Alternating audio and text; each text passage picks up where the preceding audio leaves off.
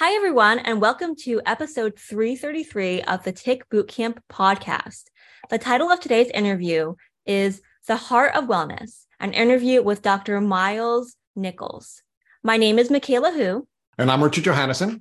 And we talk all about chronic Lyme, Dr. Nichols growing up, very similar to my story, actually, very on his childhood, growing up chronically ill, how that shaped his personality, always feeling a little off, like not quite fitting in with his peers, how his father's early death really created impetus for him to start becoming his own health advocate and seeking out a diagnosis and delving deeper into his own health, and how he views all of this as a gift, and he is dedicated to giving back to others with his practice, Medicine with Heart. Without further ado, we're really excited to introduce to the Tick Bootcamp community, Dr. Miles Nichols. Hey, Dr. Nichols, and welcome to the Tick Bootcamp podcast. Thank you for having me. We are really excited to have you. And, just as a point of reference for our listeners, we're going to have a little inter-family competition here, Dr. Nichols, because we did interview, quite frankly, one of our favorite guests ever, your wife, on an earlier podcast, and I'm hoping that you can perform at as high a level as the brilliant Dr. Mueller did when she was on the podcast with us. I'm looking forward to sharing what I can. All right. Well, so you will take the bait, but that's okay. We'll see if I can nudge you a little bit later on. So why don't you share with us where you currently work and what type of work you and your wife are doing together? Yeah, I live in Colorado, have a clinic called Medicine with Heart. We work with Lyme, mold, gut, thyroid, autoimmune issues in the clinic, and also have a practitioner training program, the Medicine with Heart Institute, that trains practitioners how to work with these complex chronic illnesses more effectively. And one of the things we really love about you guys is that so many of the Lyme practitioners are overwhelmed, right? There are just very few folks that have the skill set that you and your wife have developed. And one of the things we find frustrating is that in many cases, when folks are asking us for a referral, we can't always get them into work with a practitioner that we enjoy and we respect. And you folks have sort of given us a solution to that, because you've trained so many practitioners that even if you or Dr. Mueller can't directly serve them, you have folks who are trained in your processes and who have learned your different frameworks that you can refer folks to. So talk to us about how that has been an important part of the work that you folks have been doing. Well, for me, it's really a big part is I want to help more people, and I do want to have bigger impact, and my time is limited for one-on-one care. So I really feel that a way that I feel called to be able to help to a greater extent than I could do in one-on-one sessions is by training practitioners, because each practitioner then is able to see potentially thousands of clients or patients themselves. And that then leads to helping many more people in a broader context. I'm also passionate about research and development and helping to innovate treatment methods and processes and herbal formulations and things that are novel and haven't been out there before, because again, the scalability of the impact is really important to me. I want to help more people, and I feel limited in the context of just the clinic alone. So now let's build out Dr. Nichols. So actually, let's walk it back before you were Dr. Nichols, when you were now just young Miles Nichols. So where is Miles Nichols from? And talk to us a little about what your passions were during your childhood. And talk to us a little bit about when you started to feel the call to serve other people in the medical community. Well, my dad growing up was a medical doctor who had also a background in public health. So not only was he a doctor, he also had a master's in public health. He founded a rural health office that took mobile clinics and sent them to areas where people didn't have good access to healthcare, gave them basic checkups, basic medications. And he really was service-minded, health-minded, wanted to improve the communities. He taught at the public health department of the medical school in Arizona, where I grew up, Tucson, Arizona. And he then became a state legislator and then a state senator. And he was working to pass policies. One policy he wanted to pass, he couldn't, was called the Healthy Arizona Initiative. That he had to get as an initiative because he couldn't get it passed in the House or the Senate. So the initiative, I remember going as a kid door to door, knocking on people's door, asking them to sign a petition as a young child for this Healthy Arizona initiative. So health was always a part of the family dynamic. It was always discussed, and especially the policies around health and public health and how that could help people, especially underprivileged populations. And yet I was struggling as a child. I had strange things. I had asthma, I had eczema, I had allergies, and things that my siblings didn't have. And that was strange. And there was there were some things that started to happen for me. I got recurrent strep throats, and they just were this weird strain, and they kept coming. And something was a little different in my health picture as a young child. My dad was trying to figure that out. I had a couple eye surgeries from when I was very young, and my dad was trying to figure that out to an extent, but didn't really have the tools available in his conventional medical training, even though it was top notch, even though it was Stanford Medical School and Harvard Public Health. He didn't have the tools to understand why what was going on for me. The only things that were available were a steroid inhalator to try to manage the symptom of the asthma. And I just had to avoid the things that I was allergic to and have an EpiPen in case something happened. And then it took a long time, but I felt like, okay, finally I was managing, I was functional enough for a while. But at one point, it just became a little too much, and I really didn't feel like I could function all that well. So you have this Ivy League educated dad, a doctor, a public health official, an elected official, and he just can't figure out what's going on with one of the people who he loves the most in the world. So talk to us about why you think he didn't have an adequate either background or training to figure out what was going on with young Miles.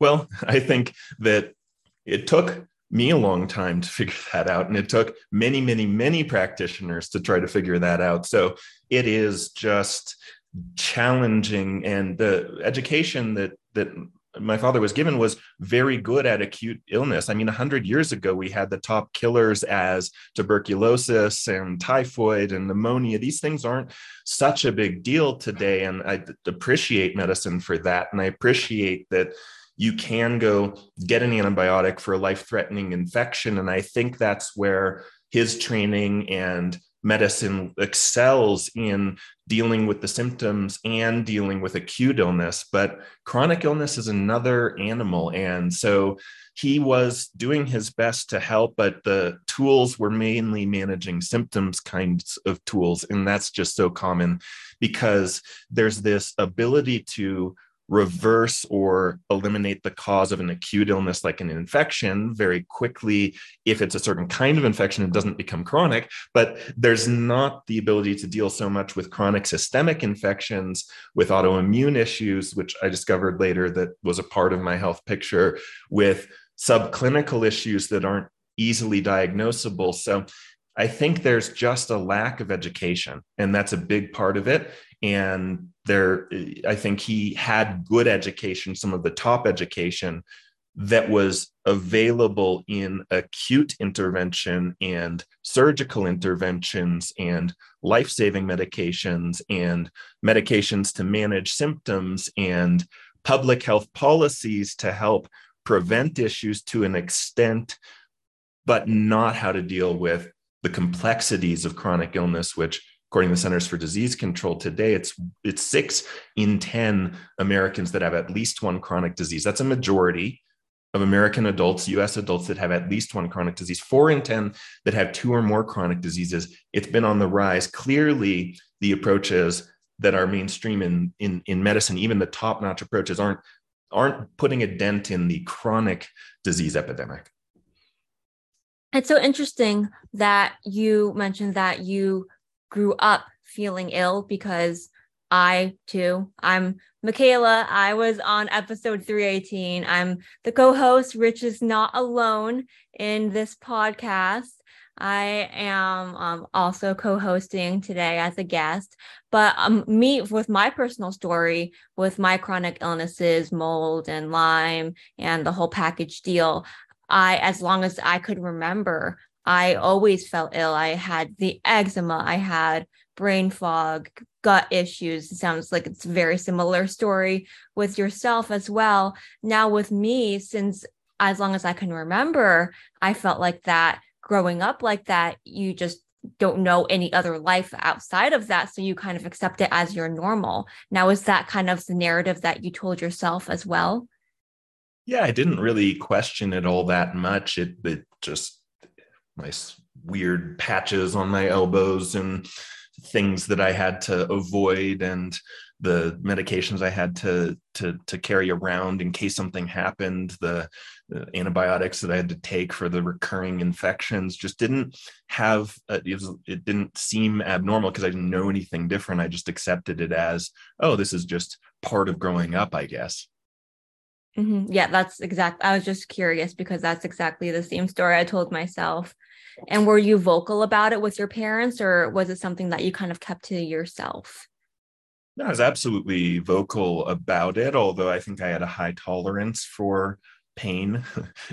So there were a lot of things that I just didn't make a big deal out of, that in retrospect, when I look back, I realized they were issues. Again, I think it's this normalization. I thought, oh, this is just, maybe other people have trouble breathing, and I severe cat allergy, and I would be at other people's houses with cats. I would be not breathing well enough to even sleep through the night, and I would push through, and I would talk about it a little bit, but not enough, I don't think, to help understand. And it's part of it does boil back to me not maybe telling my father how significant it was. I don't know that he understood how significant the issues were for me at that time. Mm-hmm.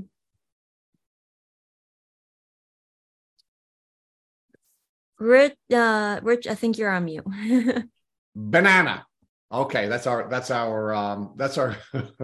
our editing word. So, folks, let's talk about the impact that having childhood illnesses has on mindset and your beliefs, because I want to build that out to talk about how that needed to change during your adult life when you were healing. So, Dr. Nichols, let's first talk about you. What were the beliefs that were developing, and how did that impact your neurological development and your neurological processes when you were always sick, and you sort of came to this feeling as or this understanding, as Michaela had so beautifully pointed out, about your wellness or lack of wellness?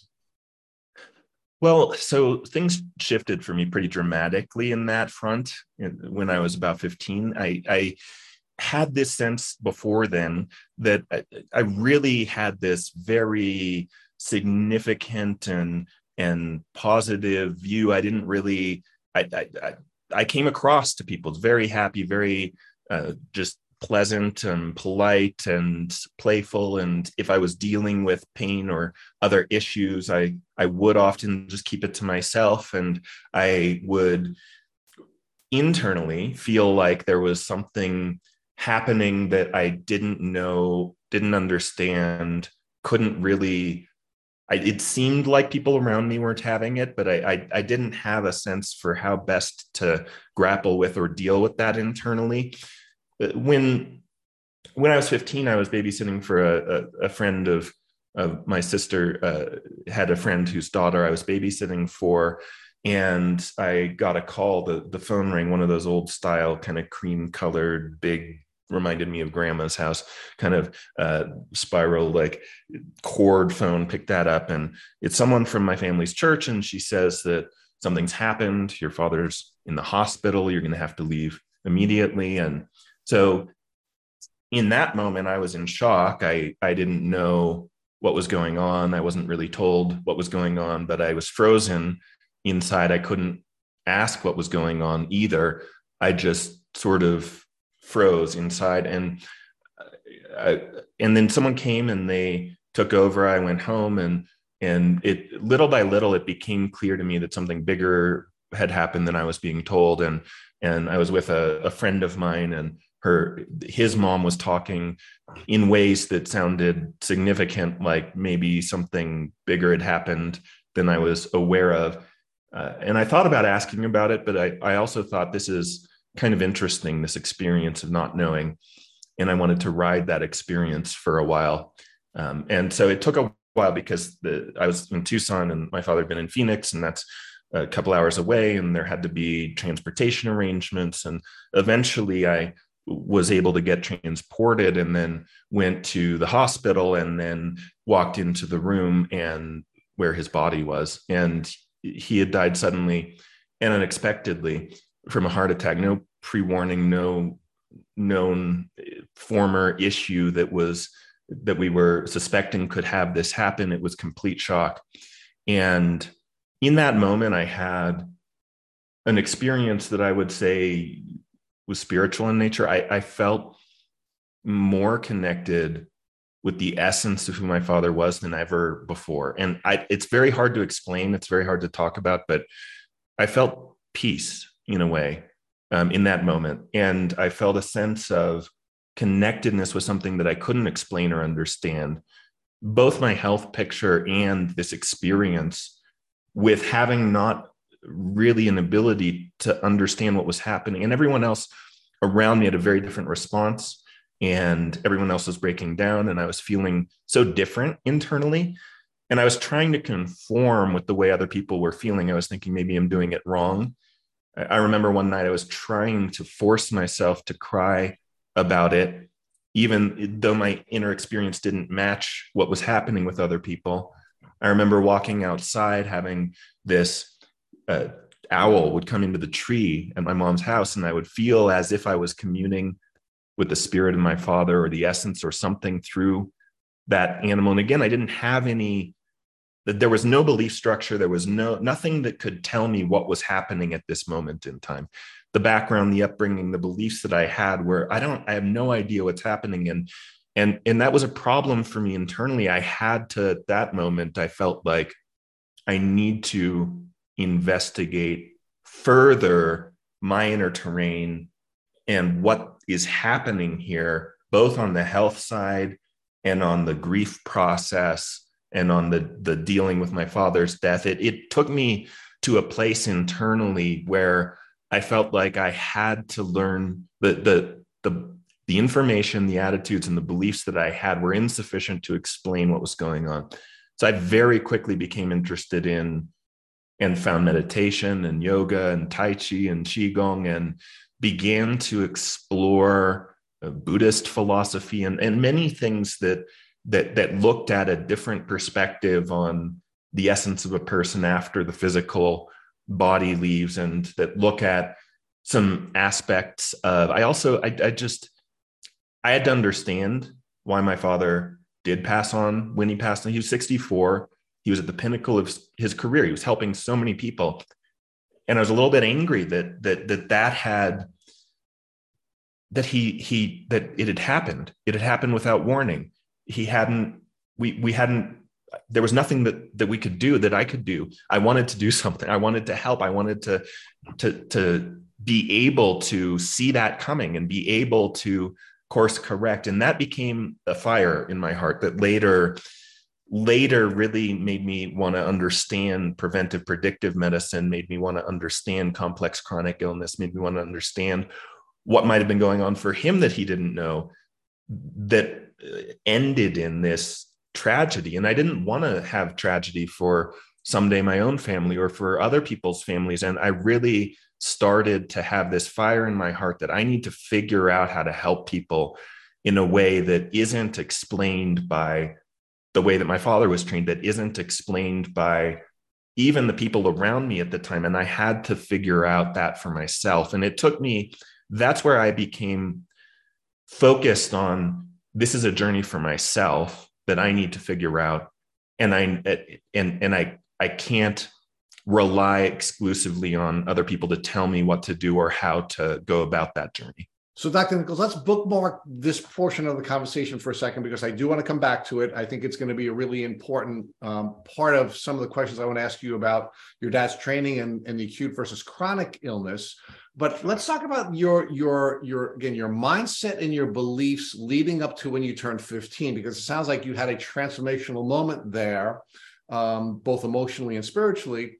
But I want to talk to you about what it was like to be the sick kid and what it was that you believed about illness and wellness, and whether or not that was serving you or not serving you, and whether you needed to change that before you could go on your healing journeys. Let's talk about your pre-15-year-old mindset first.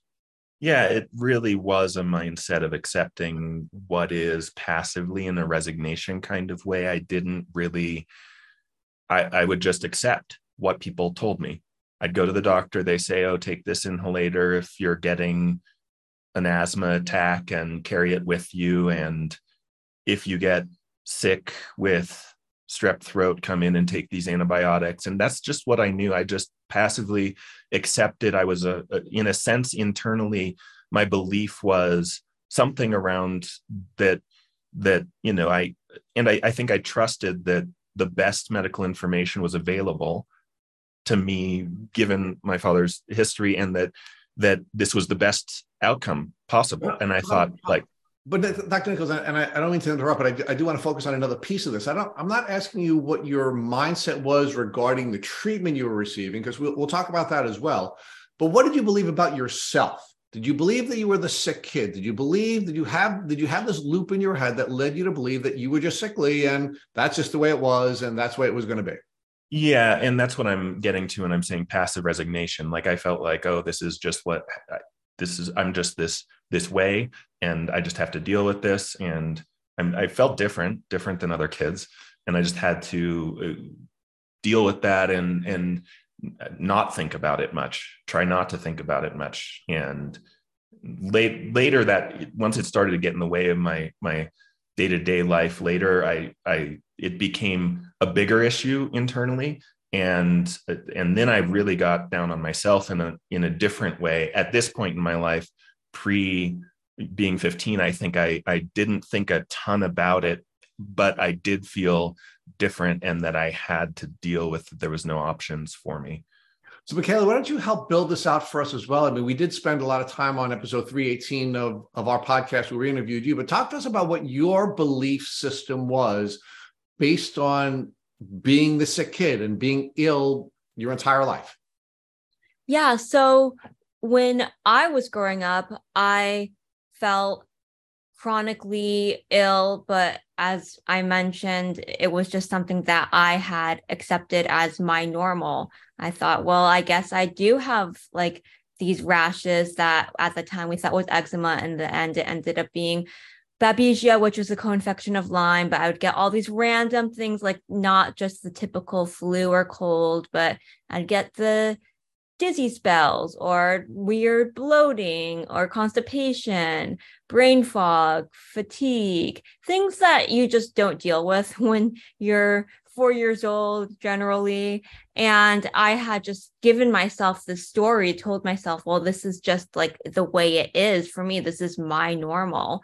So this is just how it's going to be. This is what I have to accept, because I had nothing to compare it to. So how was I supposed to know that it's not normal to feel this way? But then when I got to be school age, I had a lot of difficulty concentrating, had a lot of difficulty following simple instructions. It was very hard for me to focus. But at the same time, I was very studious. So I was a straight A student. I was not one of these kids that just like couldn't pull it together for school. I would pull all these different gymnastics in my head to try to keep up with my peers. And the story I told myself at that point was, well, I'm very creative, which was true. I was a very creative individual. So I thought, well, a lot of creative people are out of the box thinkers. They don't follow the norm, the mainstream. So that's just me. So I would just continually build upon the story of this is why my brain works and my body works the way it does. And maybe partly this is the way I was born. I will never know. Or maybe Lyme amplified it. And it's just one of these things I won't know for sure if that is my true personality or if it was triggered by my chronic illness or a combination of both. So now, Dr. Nichols, let's talk about the next step, right? So you had this belief, you both had this belief, but I'd like you first, Dr. Nichols, to talk to me about how your brain was working now that you believe that you were the sick kid, meaning what information were you now receiving from the world, and was that confirming that you were the sick kid, and do you believe that interfered with your ability, now pre-15, to find a path towards wellness?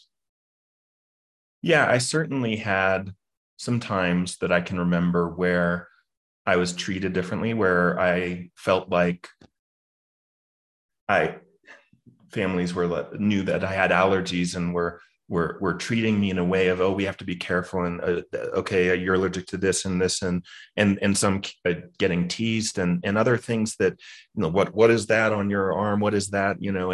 And it definitely made me feel, and I had a similar thing actually to Michaela, in that I did feel very different in a way that I didn't know anything other than that, but that I would also think very differently than people. And I also didn't know if that relates to the illness or if that is how I began. I mean, I was very odd. In the first day of first grade, I said, I want to wear a bathrobe to school. And my parents said, okay.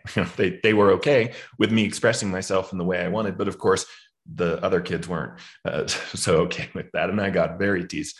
And then in first grade, I broke 4 bones in my foot, and I got a cast, and I decided that I really like hot pink, and I got a hot pink cast. But apparently a boy isn't supposed to get a hot pink cast at that time. And so again, it was like, wait, am I doing it wrong?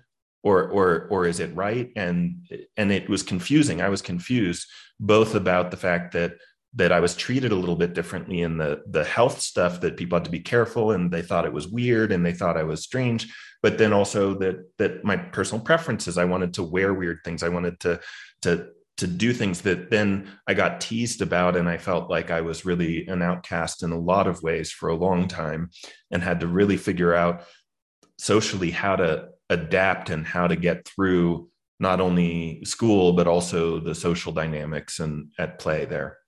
So, Michaela, one of the things that we've learned through some of our work with past guests is that the way the brain works, because it cannot process all the sensory information that's available to us through our senses, is that our brain screens a lot of the data that is available to us. And the screening process is through the reticular activation system, which is going to now screen what it is that we're going to see and what it is that we're not going to see. And our beliefs are what place the reticular activation system into a position where it's screening what it is that we're receiving and what it is that we're not receiving. So with that background, Michaela, do you think because you didn't know anything other than being sick, and because you had this belief that that sickness was a part of who you were, that the information that was being screened out from you prevented you from having any other belief, and you just kept getting more and more confirmation that you were unwell, and that continued you down the path towards unwellness? I think for sure, because I, like similar to Dr. Nichols, I was always a little off, and I don't mean it in like a special ed type of way. I always thought that I was special. Like I just felt like I didn't quite fit in with my peers. For instance, one time someone asked me, how was my day? And in my mind, I truly thought like day, like what day? Like Monday, Tuesday, Wednesday, Thursday. Like in my head, I was thinking, what a weird question. Like what day are they referring to? And then later on, I thought to myself, oh, no wonder. Of course, they mean today. Like, how was your day? The day they're referring to is the day that we are in. So it was like little things like that, like always, and even down to present day, I still have episodes like that would constantly remind me that my brain does not operate like the average person's. So it was constant confirmation for me that there's something that is just like slightly off.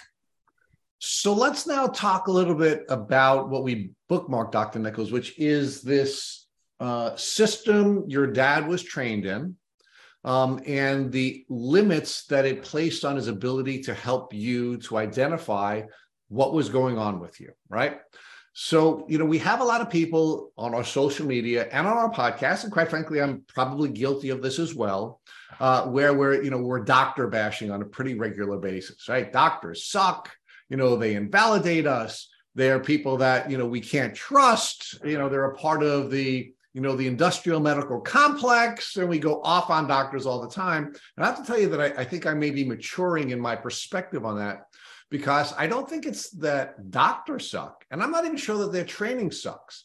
I think what really sucks is that we have developed a system that only treats acute illness. And that's what your dad was trained in. That's what we define as generally accepted medical practices. And we place these constraints on these people who I think are trained well enough to treat chronic illnesses, but unfortunately not permitted to because of the limitations that the education departments and the insurance companies place on people like your dad. So let's talk about that so that people who are listening to this podcast understand what the real limitations are when they're walking into their doctor's office. And that is that it's a system that's just designed to treat acute illness, even if the doctor has the desire and the capacity to treat a chronic illness. Yeah, some of the stats shock me.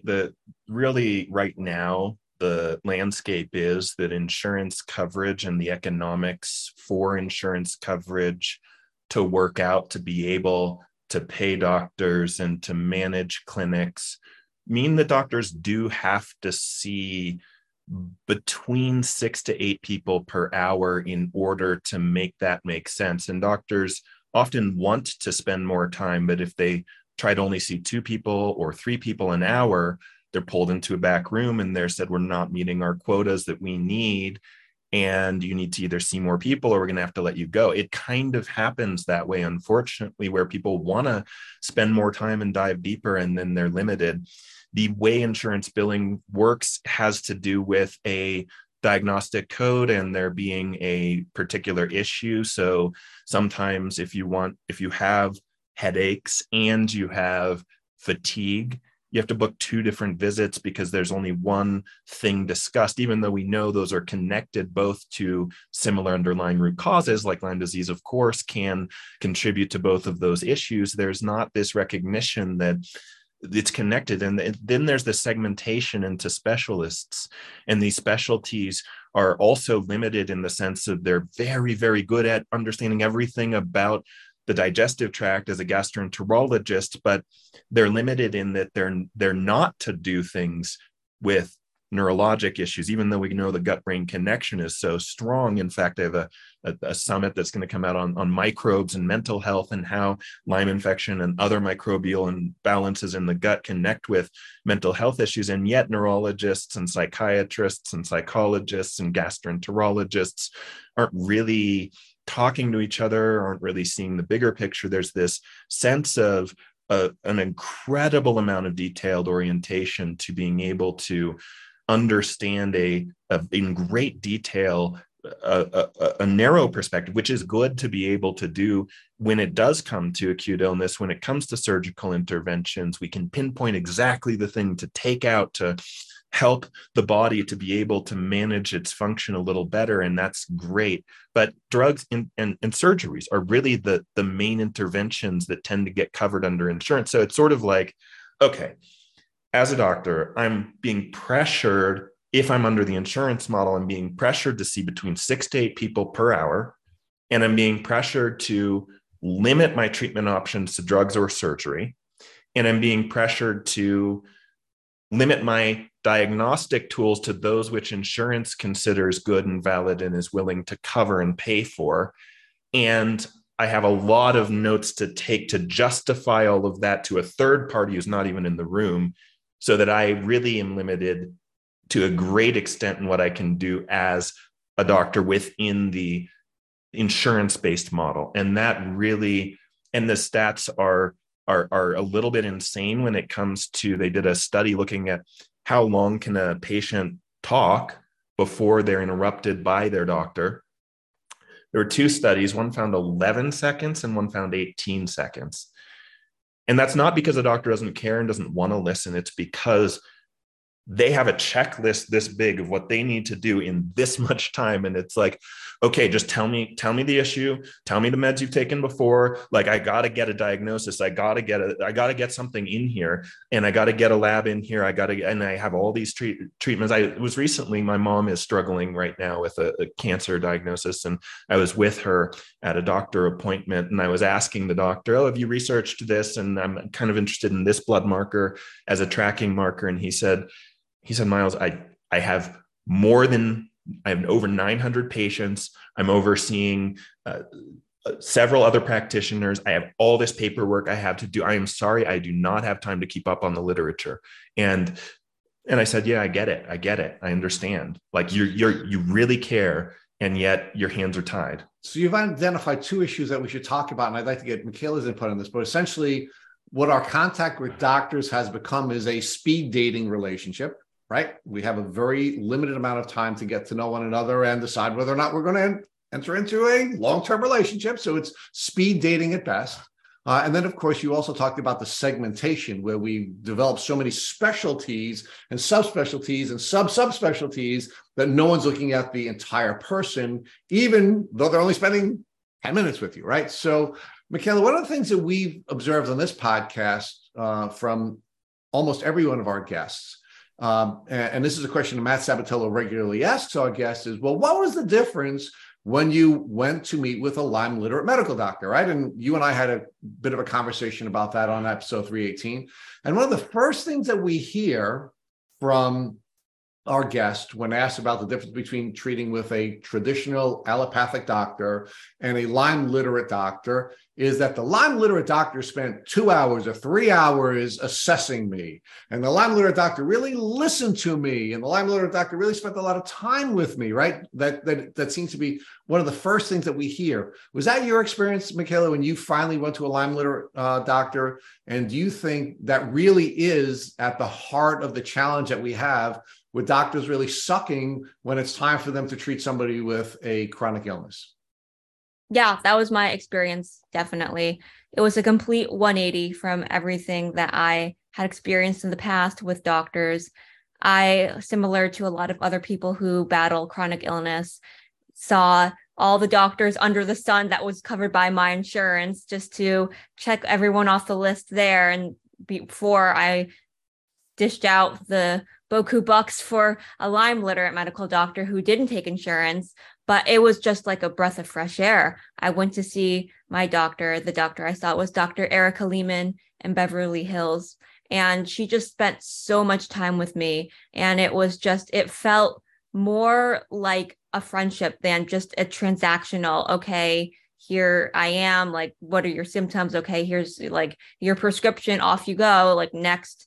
So it was dramatically different. And I think that it's just a testament to the flaw that, as Dr. Nichols brought out, it's not necessarily the doctor's faults, the Western medicine doctors. It's pretty much the entire infrastructure of our medical system is flawed. And it's not one specific break. I think it's just a matter of there are so many broken parts that it needs to be repaired. It's just such a flawed system. So let's talk about that, because I think there are two pieces, Dr. Nichols, that I'd like you to address with us on this really important point, because folks have to learn how to work within the system and get the most they can out of the system. But I think we, in many cases, just step out of the system altogether. And when we step out of the system altogether, that creates another set of problems that I want to address with you as a doctor. But let's unravel this one piece at a time. So one of the things that we've had the benefit of doing since we've interviewed 333 of you is we've interviewed people from foreign countries, right? And we've had people in America say, well, the biggest problem that we have is we do not have a system where the government is controlling medical care. We don't have a socialized medical system. Well, as it turns out, we've interviewed many people from countries that are working within a socialized medical system, from the UK, from Europe, and from Canada. And and from what I understand, the best system, Israel. We interviewed someone from Israel, and guess what happens in every one of the countries that have a socialized medical system? The same problem we have here. Because it's built around an acute care system, it sucks. And because it's built around an acute care system, the doctors have even less flexibility than doctors have here in the US. And because of that, they have to step out of the system as well, right? So really what we have with people who have chronic illness, and specifically, let's focus on Lyme disease as the cure as the cause for chronic conditions. We have people stepping out of the system because the acute care system is not designed to treat this issue. And it doesn't matter whether the insurance is a private insurance system or it's a public insurance system. It doesn't matter whether we have private practitioners or we have public practitioners. The outcome is the same because the system in either place is designed to treat acute care. And as a result of that, when you have a chronic illness, you have to step out.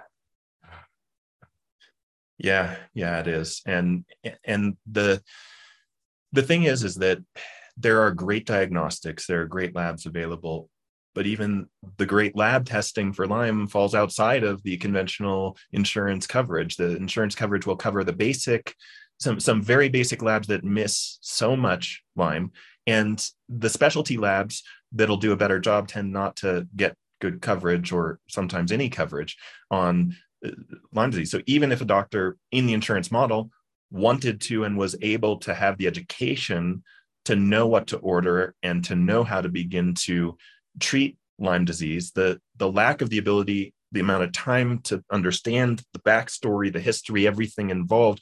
And when I do sit down with a patient and go over the backstory, I find out so many things about what might be the progression of how this has happened and what other issues. It's usually not just one thing. Lyme ends up being 7 or 8 things that we need to treat together, and that's complex and so difficult to do. So even if there were to be the ability to utilize some of the most advanced diagnostics and treatments, that would still only shave a small amount off, and so many people need a comprehensive approach.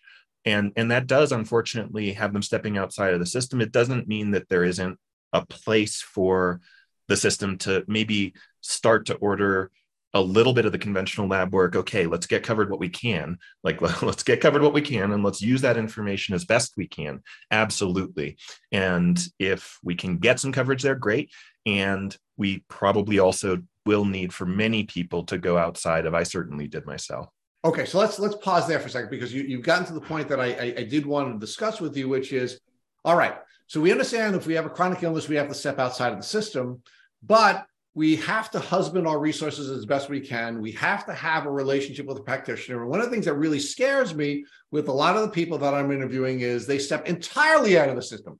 Now they're treating themselves. Now they have no relationship with a practitioner. Now they're doing all kinds of crazy things. And they also become more vulnerable to snake oil salesmen that put them in a position where their illness is being taken advantage of. They're wasting money that could be utilized in a better way.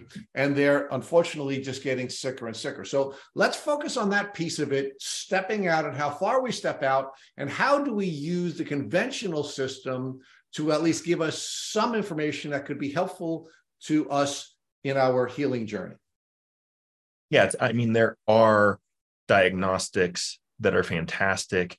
Even though Lyme diagnostics are tricky, there are tracking markers that are basic things. People can get an idea of their basic immune function. Any primary care physician will order a CBC, and look at the white blood cell count, and a CMP and look at liver function and kidney function, and a TSH to look at basic thyroid function, of vitamin D to look at that. And that's going to relate to immune function as well. And some primary cares, if you ask, they'll add it's through a conventional lab, but they'll add a Lyme blot panel, maybe, Yeah, or so you can get the tick-borne panel, and yeah, so there are some tools that a traditional practitioner can offer to you, even if they're not Lyme literate, that you can use to track your health, to track your progress, and to give you some input into some of the traditional,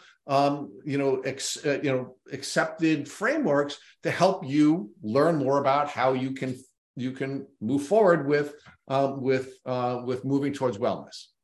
Yeah, and I think complementary is a much better term than alternative. I really do feel that I mean, 100 years ago, we were dealing with typhoid and tuberculosis and pneumonia as big killers, and we're not today. And if you need a surgery to remove your gallbladder, it's a good thing that you have it. If you have your appendix bursting inside you, like, we need this stuff. And you want to have a relationship, and you want to be able to address these things, and you want to be able to rule things out. I tell people, look, like, go to the neurologist, rule out the big stuff, please. Like, I don't want to treat you for Lyme when there is a tumor in your brain that needs to be removed. Like, we need that information, please. Like, don't let those people tell you what to do and dictate your care. Like, take responsibility and ownership for your care. But please, if there are some things that are legitimately, diagnostics are great in conventional medicine. The diagnostics are really good, and they're limited from the insurance perspective of what they're willing to pay for, but there can be some great information. And when I have the information that we do have some structural abnormality, then as a Lyme literate doctor, I can put that into context, and I can say, look, there are, if we're looking at back pain and neck pain, we know Lyme can cause neck pain, but if you also have some structural things there, they may be contributing, but they may not be the full picture. So don't let that be the full picture, but it's good to understand that and what we're doing together, and that complements each other. So Michaela, as a patient, can you talk to us about what kinds of things you think you would like to recommend to others so they can get the most out of the conventional system and save as much money as they possibly can, so that they have that money available to them when they want to use a complementary system? I really love that term, by the way, Dr. Nichols, a complementary system, so that they can get a better outcome.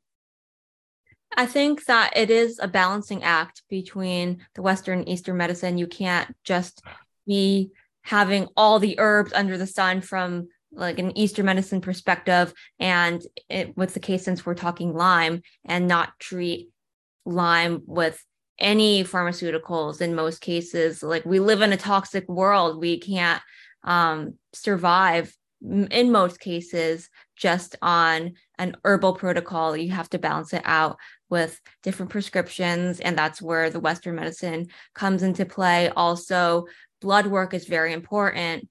You don't want to neglect that. That's something that is most times covered by insurance, just the vitamin D, the white red blood cell count, liver markers, the thyroid is very important to check up on. So it is one of these, everything in moderation. You don't want to go too off the deep end in any form of medicine.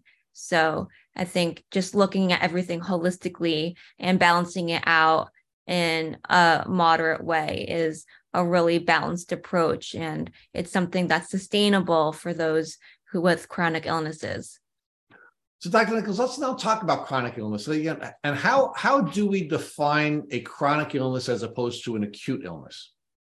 So chronic illness is going to be something that is through a longer period of time. So it's not going to be you got a flu and you're sick for 3 days. That would be an acute illness. Or you have an infection that's putting you out, like pneumonia, and some people will die from pneumonia, but these days there are good treatments available to get rid of that. And maybe it's a few days and you are feeling better, or a week or 2 weeks and you're feeling better. So these kinds of things that are a few days to a couple of weeks, if you get food poisoning and you're really in a bad way, vomiting, that's usually acute. It's usually going to resolve in a few days if you take care of yourself. So anything that's in that couple week time frame where it's a short-term thing would be considered acute illness. Anything that's ongoing for months, years, this is going to be a chronic illness. And chronic illnesses are often then designated as, in the conventional medical model, something to manage symptoms. Often it is passively resigned to that if you have an autoimmune disease, then that's for life and we can manage the symptoms of it, but we can't, reverse it or cure it. And many of these chronic diseases wind up becoming this thing to manage for the rest of a person's life.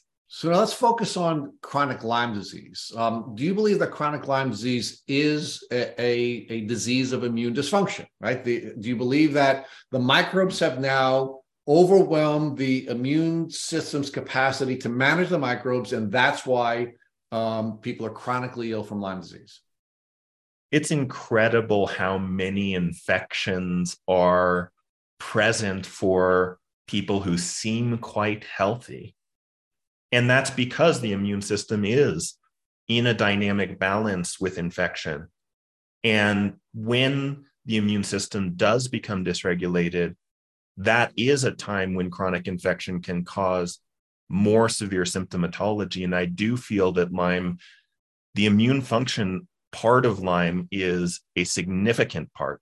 It's not the only part, but it is one of the most significant parts. And when I see someone who's come with Lyme and they've been treated by someone who's only addressing the killing of the infection itself and is not addressing the immune dysregulation, I get really worried, actually, because the immune function is so important. Antibiotics never, even an acute infection, antibiotics never fully take care of an infection. They knock it down enough that your immune system can take over and resolve the issue. So the immune function, people don't often realize this. The immune system has to finish the job no matter what. Has to win the right. It's your immune system that's winning the war. So the only thing you're doing when you take antibiotics or any other form of intervention that is designed to kill the microbes, you're only trying to help the immune system win the war. And if the immune system is not in a position where it can win the war, you're not going to get any better, which is why we start to see these cycles, right? I mean, one of the things we learned when we interviewed one of the folks from DNA Connections, for example. What we were told was that they'll test. The Lyme will be killed, the Lyme bacteria will be killed, but then something else will crop up. And Matt Sabatella, my co-host, always talks about it as being this whack-a-mole. Well, the reason it's whack-a-mole is because we're just killing. What's going to happen is something else is going to crop up because the immune system can't manage that microbe. And then when you kill that one, something else crops up, right? Because we're not focusing on the immune dysfunction. And because we're not focusing on the immune dysfunction, in fact, making that the center of our wellness effort when we're at the assist phase of treatment, we're never going to get better.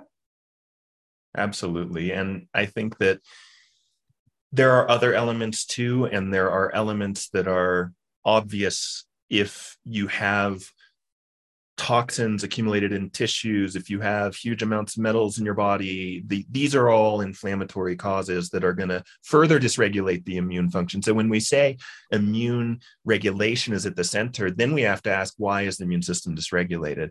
And then it branches off into all these different areas. Well, 70% plus of the immune cells are in the gut, so the immune proteins in the gut. So now we need to look at the gut. And then we have toxin accumulation creating chronic inflammation, leading to further immune dysregulation. We have to go there. And now we have stress and other nervous system and HPA axis dysregulation contributing to to immune system dysregulation. So we have to look at the limbic system and the vagus system and brain retraining. And so it takes us a lot of directions very quickly, but it is at the hub. It's in the center of it. Right. So there are a number of different reasons why we are vulnerable to suffering from chronic illness when we have Lyme disease, but it really is all about the immune system, right? There may be other reasons why the immune system is being dysregulated, and you gave a few examples, whether it be mold or whether it be heavy metals or whether it be, some other reasons why our system is being dysregulated. We're stuck in fight or flight, and we have this HPA axis issue. I mean, there's so many different pieces to that, right? Where adrenal dysfunction is going to play a role in this as well. So, but really at the hub, I like your word, it's making sure that we put ourselves in a position where our defense system, our immune system, is able to function properly. And that has to be the focus if we're going to be successful in managing this disease. Or do you disagree? I agree. And I would put a consciousness corollary to it. People often don't do this, but the physiological expressions, the body expressions, and the psychological dimension isn't so separate as I think people think of it in this culture. It's not a mind and a body. It is a mind-body process that co-arises. The physiologic and psychologic dimensions are intimately and inseparably connected. And there's this, what is the immune system? If we think of the consciousness corollary, well, this is in the body. This is the thing that recognizes self and not self, and that takes self and preserves it, and takes not self and pushes it away. And it's boundaries. It's the ability to adapt and be flexible to who I am and who I could become, but it clearly is not me. And it's better to make sure that that is not taken in and fostered and given resources. And we see this big complex physiologically with infections becoming significant, and the other side of self-attack, autoimmunity, where the immune system is trying to attack an infection. We know, for example, that Lyme protein, there's a section of Lyme protein in research that looks a lot like thyroid protein. This is part of how I came to realize that I had Lyme it started with a thyroid problem. But there's a match between the genetics. The immune system says, oh, Lyme, this is a threat. And it starts to attack that. Inadvertently, it's attacking thyroid tissue, or it's attacking dopamine receptors in the brain, or tubulin or lysoganglia, so these brain structures. And we're starting to get anxiety and depression and OCD and eating disorders and all this stuff happening. Well, on the consciousness side, it's important to know, who are you and who are you not? And are you clear on that? And on the physiological side, can the immune system be clear on what is self tissue and what is non-self, and what are we pushing away, and what are we giving resource and actually fostering in ourselves? So, Michaela, give us your reaction to what I think Dr. Nichols is saying is that, we, at least in our culture, we try to distinguish through our descriptive language the body from the mind, from the spirit, right? And what Dr. Nichols is saying is this is all one thing. We're not really a physical being, an emotional being, and a spiritual being. We're one thing, but because we have these issues with construct and with language, we're describing it separately, and therefore we have some real difficulties with overcoming the essence of chronic disease because of our constructs and our language. Definitely, I completely agree. Everything is interconnected, and it's not only a healing journey physically, it's mentally, it's spiritually. You really have to target all of those areas in order to fully recover. I believe that if people don't work on their limbic system, for instance, they're just working on taking their supplements, they're doing all their detox, they're like very studious with all that, they will heal to a degree, but you still have to address the mind. And that's a huge portion of healing. And the mind is so powerful. And there's a lot of trauma that we accumulate over the course of our lives. No matter who you are, doesn't matter if you've had this extremely traumatic event or if you've just been living life, just the everyday stresses of life. As a sick kid, living life as a sick kid. Exactly. That having an Olympic system, right? That's very traumatic too. And if you don't address that, the body downloads that and it stores that, and it gets stored into your subconscious. And then all of a sudden it's part of you, and it could be part of what is preventing you from fully recovering. So you really have to target all areas and chip away at the block from all angles. So now let's talk about, Dr. Nichols, let's come back to your experience when you were 15, your dad passes away, and you have this spiritual enlightenment. How did that change the way you were dealing with your symptomology, and how did that ultimately get you to a place where you were able to get a diagnosis for Lyme disease? A great segue from where we were just talking, because that consciousness piece became more prominent for me. I realized how much that played a role. I didn't analyze. I didn't look at my belief structures and attitudes, and I didn't look at the subtle traumas that had occurred that I didn't think about. And I didn't realize that my limbic system was dysregulated. But seeing my dad die suddenly and unexpectedly did give me some real interest in, I need to understand stress. I need to understand the mind. I need to understand a lot about how I relate to my experience. And as I started to work with meditation practices, yoga, qigong, tai chi, as I began to explore internally in my heart sense, what's my purpose? Where am I going? What am I doing? As I started to do practices that were intended to relax and intended to do less and intended to be more and to tune into who I am and where my internal world is at, many things started to go away. I didn't need an inhaler anymore. I didn't need certain aspects. My skin cleared up. There were some other things that didn't resolve, though. I was dealing with such severe chronic fatigue. By the time I was in my young 20s, I really was struggling to get through school, and that just, and we can go deeper into that in a moment, but the sense is that I was able to get, and just like Michaela was saying, like, we can work on the body and only get so far. We can also work on the mind and only get so far. It's both and. It's really a both and approach that I find is so helpful for myself and for patients in the clinic. And so for me, I came to a place, and I came to a realization that what's happening physically to me, instead of a passive resignation, where before I had just said, oh, this is normal, this is just who I am, this is just part of me, I had identified with it and accepted it, passively resigned to it. It changed to a different kind of acceptance, an acceptance and an embrace that what is as it is, and I'm not going to try to resist it or push it away. I became deeply at peace and content with what is as it is. And yet, I also want to be proactive and do things. I can imagine, envision a better future. And what I realized is that it's not that I can think my way out of feeling tired, or I can think my way out of Lyme disease, or I can think my way out of this thing. It's more that the fatigue in my body, what I came to, or the migraine headaches that I was getting, or the other aspects of what I was dealing with. It used to be the migraines would get so bad that I would vomit, and I'd have to be in a dark room. And I'd sleep for 16 hours sometimes. And it was that bad. And I recognized in this phase of my life, I recognized at some point that there was a lot of inner resisting what was.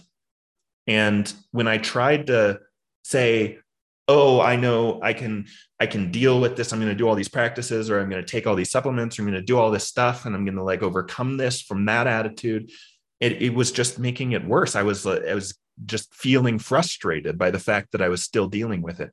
And then when I made an internal shift, when I went inside and looked at, okay, my head, it's hurting. I'm not going to try to push that away. I'm not going to try to imagine that, oh, I can believe that my head is going to feel good all of a sudden and it's going to do that. I got out of that mindset, and I said, look, I accept and embrace what is as it is. There's intensity, there's intense sensation in my brain. Like I'm just accepting that. But where I have the power and the responsibility is, how do I relate to that? Am I frustrated by that? And am I upset by that? Am I allowing that to be a trigger? Is my limbic system going crazy around that? Why is this happening to me? And why haven't I been able to figure it out? And I did that whole thing. I was able to say, I do have the power. I do have an internal locus of control for how I relate to what is. Even if I can't change it, I can change how I relate to it. And that was a breakthrough for me. With that. Yeah. So I don't know. I think this is really powerful. So now that you're not denying this, but you're accepting it, are you now accepting that there's nothing you can do about it? Or is that where you now begin to take the steps where you can be empowered to do something about what is?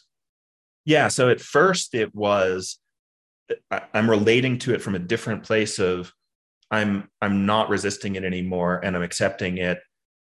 And then from there, a little later, I was able to then say, and I'm going to do something about it too. And I'm going to take action, and I'm not going to stop until I figure this out.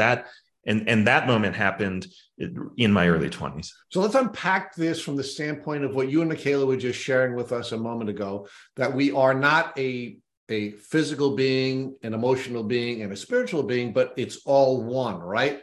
So now when we're in the grief cycle, right, and we have this cycle of denial, anger, sadness, bargaining, and acceptance, right? What are we accepting to now get to the point where we can do something about this, as opposed to one of the arguments I made last week was that maybe we have a grief cycle and a grief carousel. And if we're in the grief carousel and we're stuck in this grief carousel, then what's happening is we're constantly triggering our fight or flight. We are triggering the limbic system so that it is not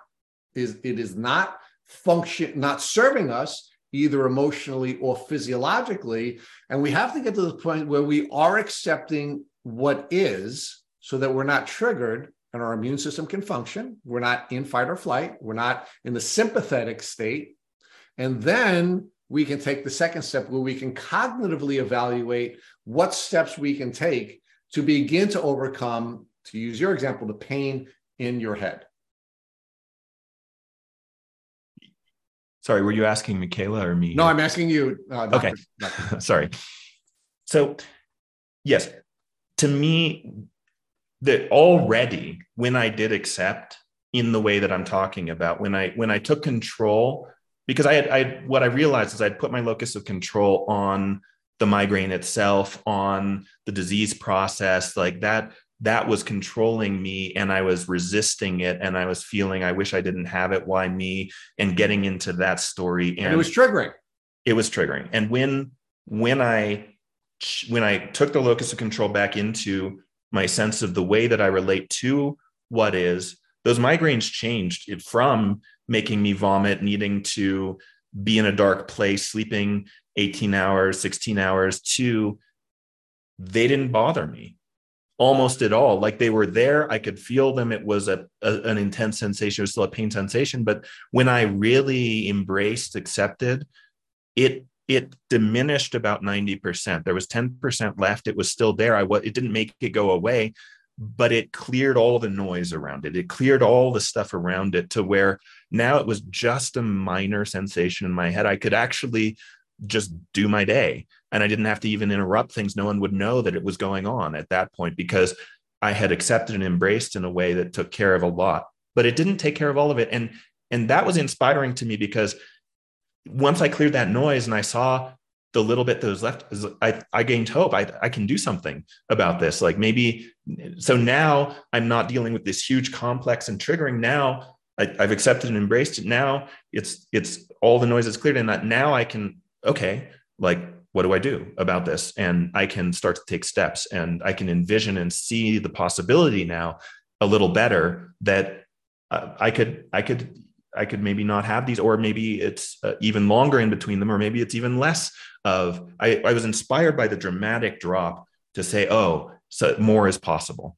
So Michaela, now talk to us about your experience and how this construct that Dr. Nichols is outlining for us was something that you had gone through as well, but it was something that happened when you pivoted from the traditional system to a Lyme literate medical doctor, and how the pivoting from a system that was invalidating you and not helping you to a doctor who validated you and developed a rapport with you allowed it to be less triggering and allowed you to now take the emotional and spiritual steps you needed to take in order to be able to move forward on your wellness journey.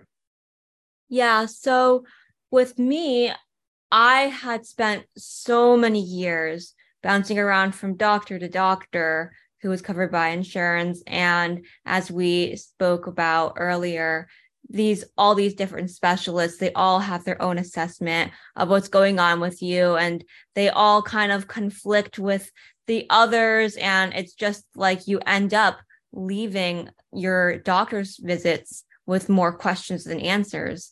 And it reached a point with me where I just felt like, I'm not getting anywhere. And I got kind of fed up with the system, not to say that it's the doctor's fault, as we discussed earlier, but it's just that it was not serving me. So I had to become my own health advocate and go seek out my own treatment and figure out what was best for me. And what Dr. Nichols described as far as working on the mind and the response to different symptoms surrounding it, it's all about the mindset shift. It's all about the response. It's not necessarily just living in this like unicorn dream world saying, oh yeah, I don't feel like any symptoms. I feel great. It's not tricking yourself into that. It's addressing, yes, sure, maybe I have problems. Maybe these are issues that I have to seek out treatment for, but it's all about the mindset of how you respond to it. So I always like to think about like the topic of stress is very interesting to me. Like the idea of stress doesn't actually really exist. Sure, it does, but it's more so your response to stress. It's not necessarily like everyone has a different threshold. So what might be stressful to someone might not be stressful to someone else. Michaela, isn't really your reaction what creates the stress, not what you're responding to, right? Isn't our freedom between the action or the event and our reaction to that event? And if that's where our freedom is, isn't stress a byproduct of our reaction, and which I think is driven by our mindset, rather than our reaction to the stress? Yeah, I believe it would be a byproduct. A byproduct of any our sort of reaction. reaction. And our mindset, which of course is going to trigger this process of what we believe is going to trigger what we think, and what we think is going to trigger how we feel, and how we feel is going to trigger how we act, right? So where our freedom lies is between that action or event and our reaction, and all of that's driven by what we believe, right? Yes. All right, Dr. Nichols, so let's come back to your journey, right? So we have this journey where you're seeing many doctors over many years, right? You have this Ivy League educated dad who can't figure out what's wrong with you. And now you're seeing many, many doctors. Now you've gone through this change in your mindset, and your change in the exploration of your mind, of your spirit, of your body, but you still haven't gotten a diagnosis of Lyme disease. So talk to us about when you finally got diagnosed with Lyme disease. So in my early 20s, I had chronic fatigue that was so severe that it was getting in the way of my ability to get through school. And it came to a head when I got called into the principal's office, and I had to explain to her why I was late to these morning classes. And she said, this is threatening your education. Are you willing to give up your education for being late to these morning classes? And I said, you don't understand. I'm so tired when I wake up in the morning that I just can't. Like I can set my alarm, and I can set a second alarm, and I can set a third alarm, and I'm still dragging. I can go to sleep early. I can get 8 hours. I can get 10 hours. I can get 11 hours of sleep and feel even more tired. It is so challenging for me to get going. And she said, I think something's medically wrong. And I said, I agree, but I went to the doctor and they said that everything's okay. From the blood work, maybe you're just depressed. And I said, I didn't feel depressed. Really, I felt tired. So that was strange. And it felt dismissive. I felt like I wasn't being heard. I wasn't being recognized. You weren't being heard. And she said, I think, she reiterated, I think something is medically wrong. Like, and you need to figure that out. And that's you're going to be a great practitioner. You're going to do good work in the world, but you got to figure this out in order to get there. And at that point, I was getting a little down on myself, even though I had accepted what was, even though I had gotten to that place where I felt at peace with the fact that I was fatigued and it didn't have the same emotional charge and trigger. I was feeling, is this getting in the way of my dreams? Am I going to be able to do what I want to do? Am I going to be able to help people? Am I going to be able to get through school? Should I just go do a basic job? Should I just go resign to, maybe I don't need to finish education? Maybe I just need to go get a job and and accept something less than my dream. But that felt wrong. And in that moment, I said, I'm going to do what it takes. You're right. I'm going to do what it takes. I'm going to figure this out. And you made a decision. I made a decision. And from that moment forward, I knew I was going to figure it out. I didn't know how. I didn't know how long it was going to take. I didn't know what was going to be involved. And I did start to see so many different practitioners, I saw just about every different specialty from integrative doctors to naturopaths to acupuncture to chiropractic to energy healers to all sorts of devices, all sorts of things. I said, I need to figure it out. And unfortunately, at that time, I didn't have a Lyme literate practitioner. I couldn't find one at that time. And so even though I went and saw all these different practitioners, and a lot of it helped a little, and I got through school, and that was huge. That inspired me. I can follow my dream. And then eventually I found a functional medicine mentor who was, because I was going into this functional medicine world, said, okay, like you got to test your adrenals, and you got to test your stool, and you got to test your, the small intestinal bacterial overgrowth and some of the basic functional medicine stuff. And I started testing that stuff, even though I didn't have digestive symptoms. And I found H. pylori, and I thought, whoa, why is there H. pylori here? This is bacteria in the stomach. I don't have digestive symptoms. And I recognized that there are these functional ranges that are different than conventional lab ranges, and that my thyroid function, while my doctor had said conventionally it's okay, it was above 4, which for TSH, for thyroid stimulating hormone, when you look at really strict research, anything above 2 or 2.5 can definitely be associated with a subclinical thyroid issue, even if the lab says it's normal. And so when we're looking at optimal thyroid function, it's a narrower range. When I learned that, I realized, I probably have a subclinical thyroid issue. And then I figured out that I had H. pylori.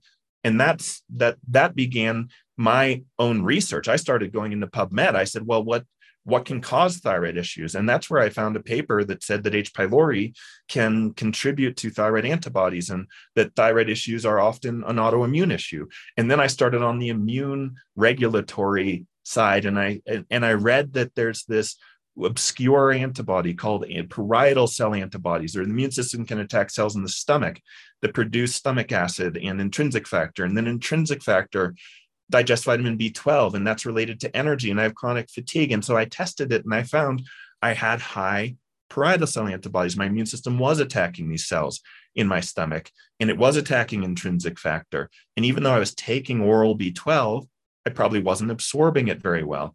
So I had to begin injectable B12, and that made a huge difference in my energy, but it didn't solve all my issues. So I knew I had to keep going. I knew I had to keep investigating further. So I treated H. pylori. I treated the parietal cell antibodies from what I could find in research. And I started to take supplements and do nutritional changes related to everything I could find when I was researching thyroid function. And when I got down the road of the basic functional medicine stuff, and I had done all the adrenal testing, hormone testing, I had done all the gut testing, I had done the antibody testing, and I felt like I did get a chunk better, but I still wasn't there. Then I said, well, what else is there? How else can I figure this out? And I had heard about someone who was looking at these chronic infections, who had talked about that sometimes when there are these gut issues and these thyroid issues, there can be chronic infection. I found that paper that looked at the Lyme bacteria and the thyroid tissue having a similar segment of protein structure. And I thought, I wonder if this could be playing a role. Okay, let's pause there. So prior to that moment, had you ever heard of Lyme disease, and was it ever something that you had considered as a possible cause for your lack of wellness? Heard of, yes. Considered a cause, no. And now, how did you hear of it, and why didn't you ever consider it a cause while you were on the journey? I had heard of it from people on the East Coast getting tick bites, and I had heard of it as more the acute infection that, some people are getting sick after getting tick bites, and they might get a rash, and then it's treated with antibiotics. And it seemed to me at that time, my knowledge was more on the acute angle of Lyme. Okay, so you thought it was an acute disease. So that's the first problem that we had, right? And we always have a problem with Lyme disease because it is a disease without a definition. Is it acute? Is it chronic? Is it polymicrobial? Is it one bacteria? I mean, we just go back and forth about this all the time, right? Which is why Dr. McDonald has argued that we need to have a divorce from Lyme disease. But of course, you had never lived on the East Coast. So because you didn't live on the East Coast the way my friend Michaela did during her childhood, you didn't think that Lyme disease was a possibility for you because we were given this bad information about the geographic limitations of this disease, even though there are ticks everywhere and there are birds everywhere, and it can always be transmitted in a lot of different ways, right?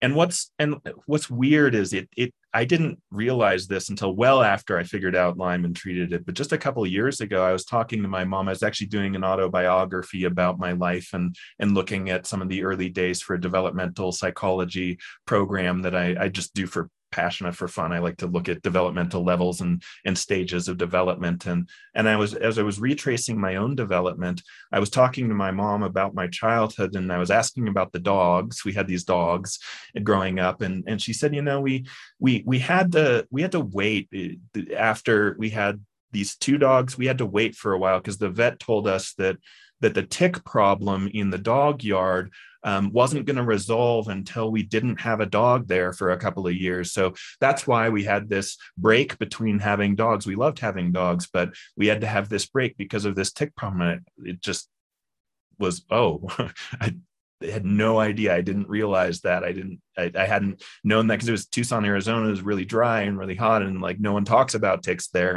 And I had never thought about it. But then I just found out a couple of years ago that there was an issue in the dog yard where I spent a lot of time as well. So, Michaela, what's your reaction to this as a former East Coaster who didn't get diagnosed with Lyme disease until she moved to the West Coast? And I'm going to ask you to react to this in two ways. First, how do you react to this belief that has sort of permeated, the medical community that Lyme disease is an East Coast disease? And secondly, how do you feel about us limiting the vectors to ticks when we know that Lyme disease can be passed on congenitally from mother to child? We know there's a fair amount of research that's showing that Lyme disease can be passed on sexually from one partner to another. And we certainly know that people could get Lyme disease from blood transfusions, right? So even if we were just limiting this disease to some geographic area, would we believe that people aren't going to have intercourse with people from that area? Are we going to believe that people are not going to, get pregnant, when they've been in that area? And are we going to believe that people are not going to get blood from that part of the world? Sure, ticks are most prevalent on the East Coast. Mosquitoes too, which also carry Lyme disease, but it's also we could debate about whether or not that's a vector, but they certainly have found that mosquitoes carry the bacteria. I'm not sure they can be a vector, and that's a conversation we should probably have.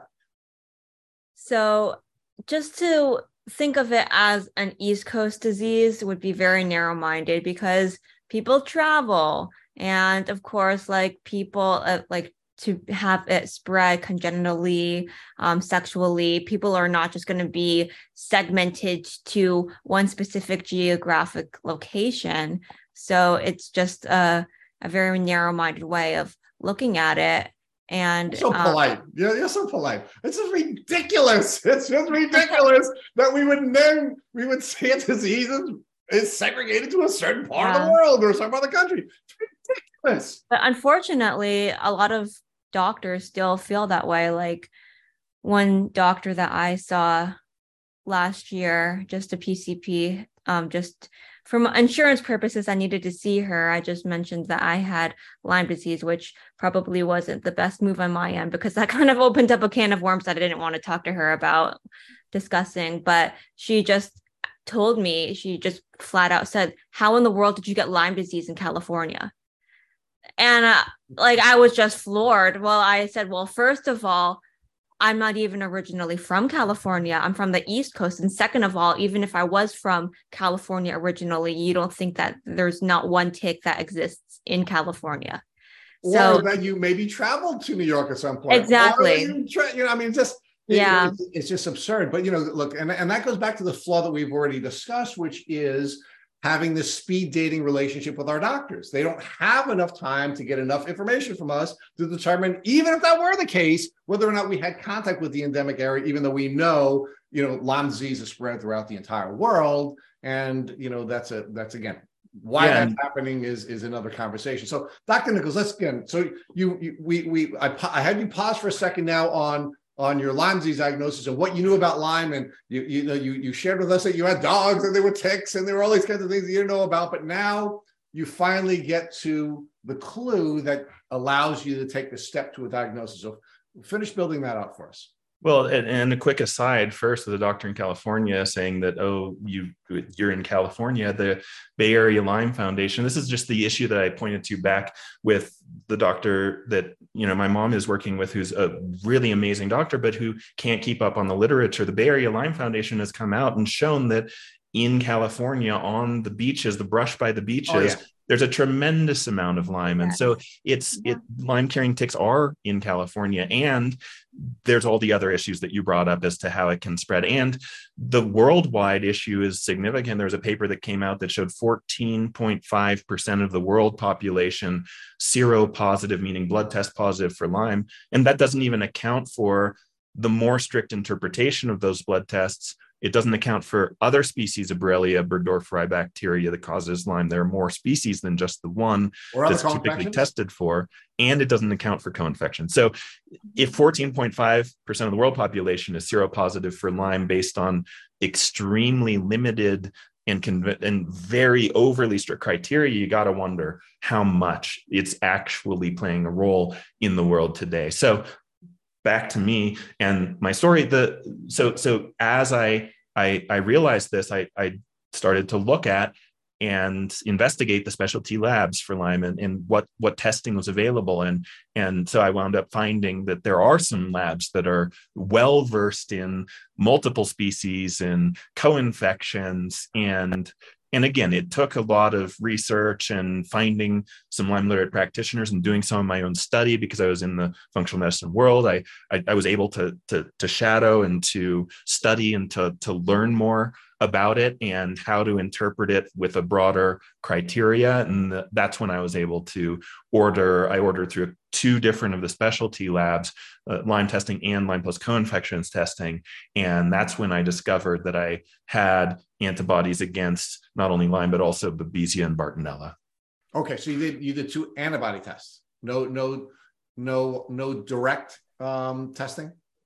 Yes, I did PCR tests. So I did PCR testing as well, which didn't show positive, but PCR testing rarely shows positive for most people. In my experience at this point, I see very, very low PCR tests, except for in the urine with the DNA Connections lab. They have pretty good PCR tests that are sensitive enough. But when we look at blood PCR, very rarely do we see blood PCR, because these infections tend to get out of the bloodstream or get into joints and tissues and the nervous system and the spine and the brain, and places that you're just not going to see the PCR of the organism in the blood. So the urinary PCR, yes, but the blood PCR, no, it doesn't show very often. So how old were you when you finally got to a place where you were able to locate a Lyme disease diagnosis? Yeah, so by this time I was mid-20s, and I finally figured that out. And I had managed to be decent enough with my symptom picture from all the stuff I had done to be able to make my way through school, but I was still sleeping a lot. I was still tired more than I really wanted to be. I still was having migraine headaches. So all of it was better, but definitely nowhere close to resolved. And it was still definitely getting in the way of my day-to-day. So when I did discover that diagnosis, it was a relief. It really felt like, okay, I'm onto something here. Now I have something to work with. And okay, so you now go through the euphoria of finally getting a diagnosis in your mid-20s, and you believe that you're going to take a couple of pills and get better, or what? Yeah, I mean, I knew enough to know that at that point, chronic Lyme is not easy to treat. So, and unfortunately, I was really under the impression that it never can go away and just have to kind of manage it. And so I knew, okay, maybe I'll feel a lot better, and I knew I'm going to figure this out. I had that resolve inside of me that I'm going to figure this out. Because you had made a decision, right? I mean, Dr. Nichols, you made a decision. You were going to figure it out even before you had your diagnosis. Exactly. So getting a diagnosis and getting information from the research you were doing that suggested that you were not going to be able to overcome this, that you were only going to be able to manage this, is something you had decided you weren't going to accept either. You were moving forward with finding a solution to this. And how did you do that? Yeah. So as I began to, I mean, obviously I was personally motivated, and as soon as I opened this can of worms, of course, it just all pervasive information all around me. As I started to treat and work with this in myself, and then patients started coming in, finding out, it just became this snowball effect very quickly. Okay, and I think this is really important, right? Because we talked earlier about the reticular activation system and how once we change our decisions, and I believe beliefs are decisions, but let's use the less triggering word decision. You made a decision that you were going to solve this issue. You made the decision that you were going to solve the Lyme disease issue, despite there being some contrary evidence that you'd be able to do that. And now your reticular activation system is now bringing you all kinds of information about Lyme disease, and the universe is bringing you people with Lyme disease. Yeah. Isn't that interesting that when you make a decision and you change your beliefs, how two things happen? You begin to get more and more information about how you're going to solve the problem, and you have more people coming to you. Yeah, absolutely. And so what I started doing is diving into research, because I didn't have, first I tried the basic things that I saw out there. I found about Buhner herbs, and I found about the Cowden protocol, and Cowden and Buhner, and I'm going to do all this stuff, and Klinghardt, and I just found the people who were successfully treating it and just started trying stuff. And while I was doing that, I was also realizing that I have an interesting and maybe unique skill set in research, because I had done enough research at that point, especially into herbs. So I began looking at, I thought, well, how did Buhner come up with this? And I started looking directly at the research, and I started looking at the herbs that are, because there was limited information directly researching Lyme. I looked at, well, Lyme is a spirochete. What other spirochetal infections are researched? I found leptospirosis had quite a bit of research. And I started researching things like leptospirosis, the limited information that was available about Lyme, and looked at mechanisms of action and how Lyme tends to the different forms of Lyme, and how those forms have virulence and protective factors. I started to investigate biofilm and round body form and persister cells, and I started to understand the both herbals and drugs that may be helpful in treating those things. And I dove deep in, and that's kind of what I do a lot when I get obsessed with the topic, is I zone most other things out, and I just dive deep in. I have to consume as much information as possible, and I have to investigate deeply the research. And then I came up with these formulations, these custom herbal formulations. I found a company that would put together the exact ratios that I wanted, and I began to take those and use those in the clinic. All right, Michaela. So let's talk about the brain and how Dr. Nichols's brain was not serving him in the same way your brain wasn't serving you. You were the sickly kids, and you just kept getting more and more evidence that you were sick and you were sickly. And then he made the decision that he was not going to allow this lack of wellness or this illness to control him and control his life.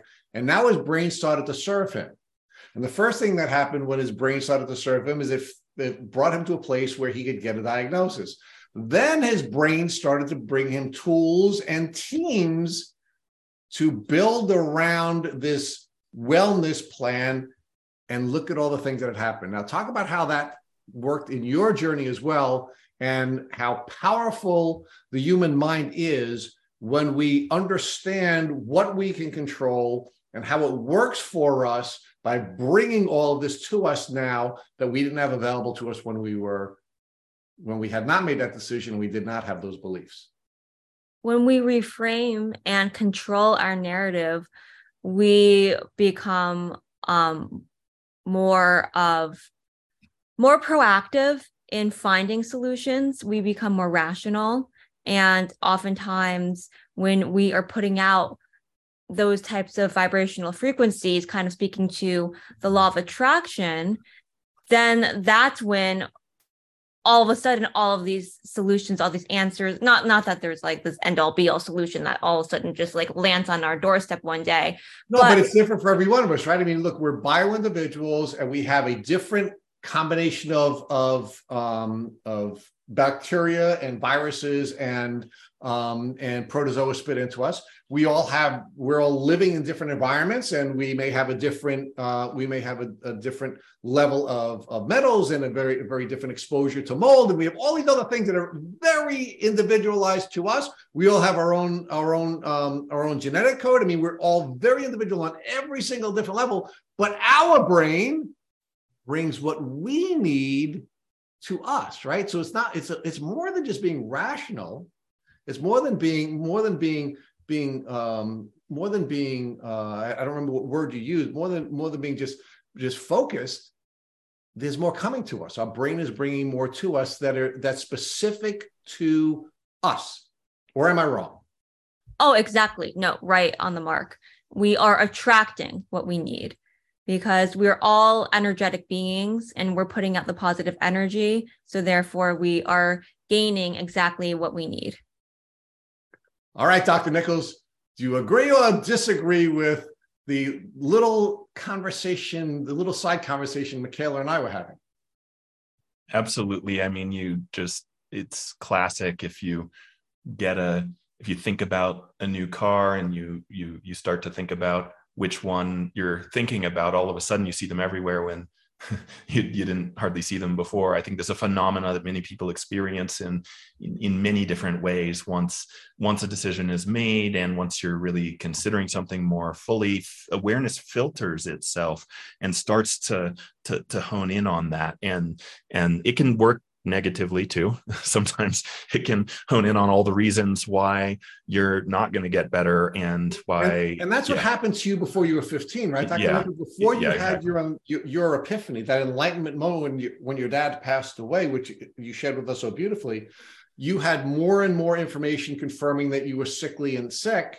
And then you had the epiphany, and now you started to get more and more information about how you would get well, right? That was a line for you, and you were very, very young, which is really powerful. It didn't happen to me until I was in my late 50s. So it's really a very different construct.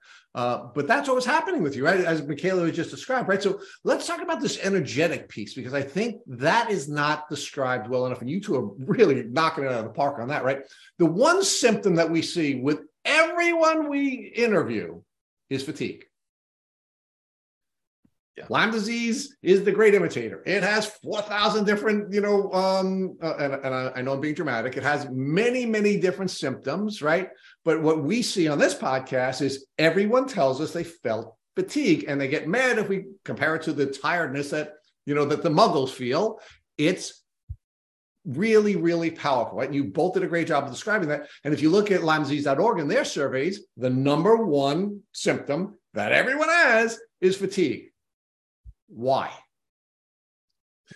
Yeah, that's really a great question, and one that because I had chronic fatigue, I looked at a bunch of different causes for fatigue, and I was looking at thyroid, and I was looking at the parietal cell antibodies. I was looking at the iron deficiency, anemia, and I was looking at all these different angles that I could find in research are contributing to fatigue. And there is, as you mentioned before, and we were talking to this immune dysregulation component related to chronic Lyme, we do see this immune dysregulation involved in this autoimmunity, the autoimmunity involved in thyroid function, involved in the ability to metabolize B12, involved in many of these processes that end up being the causes of fatigue can be impacted by this immune dysregulation that can also be related to Lyme disease. And so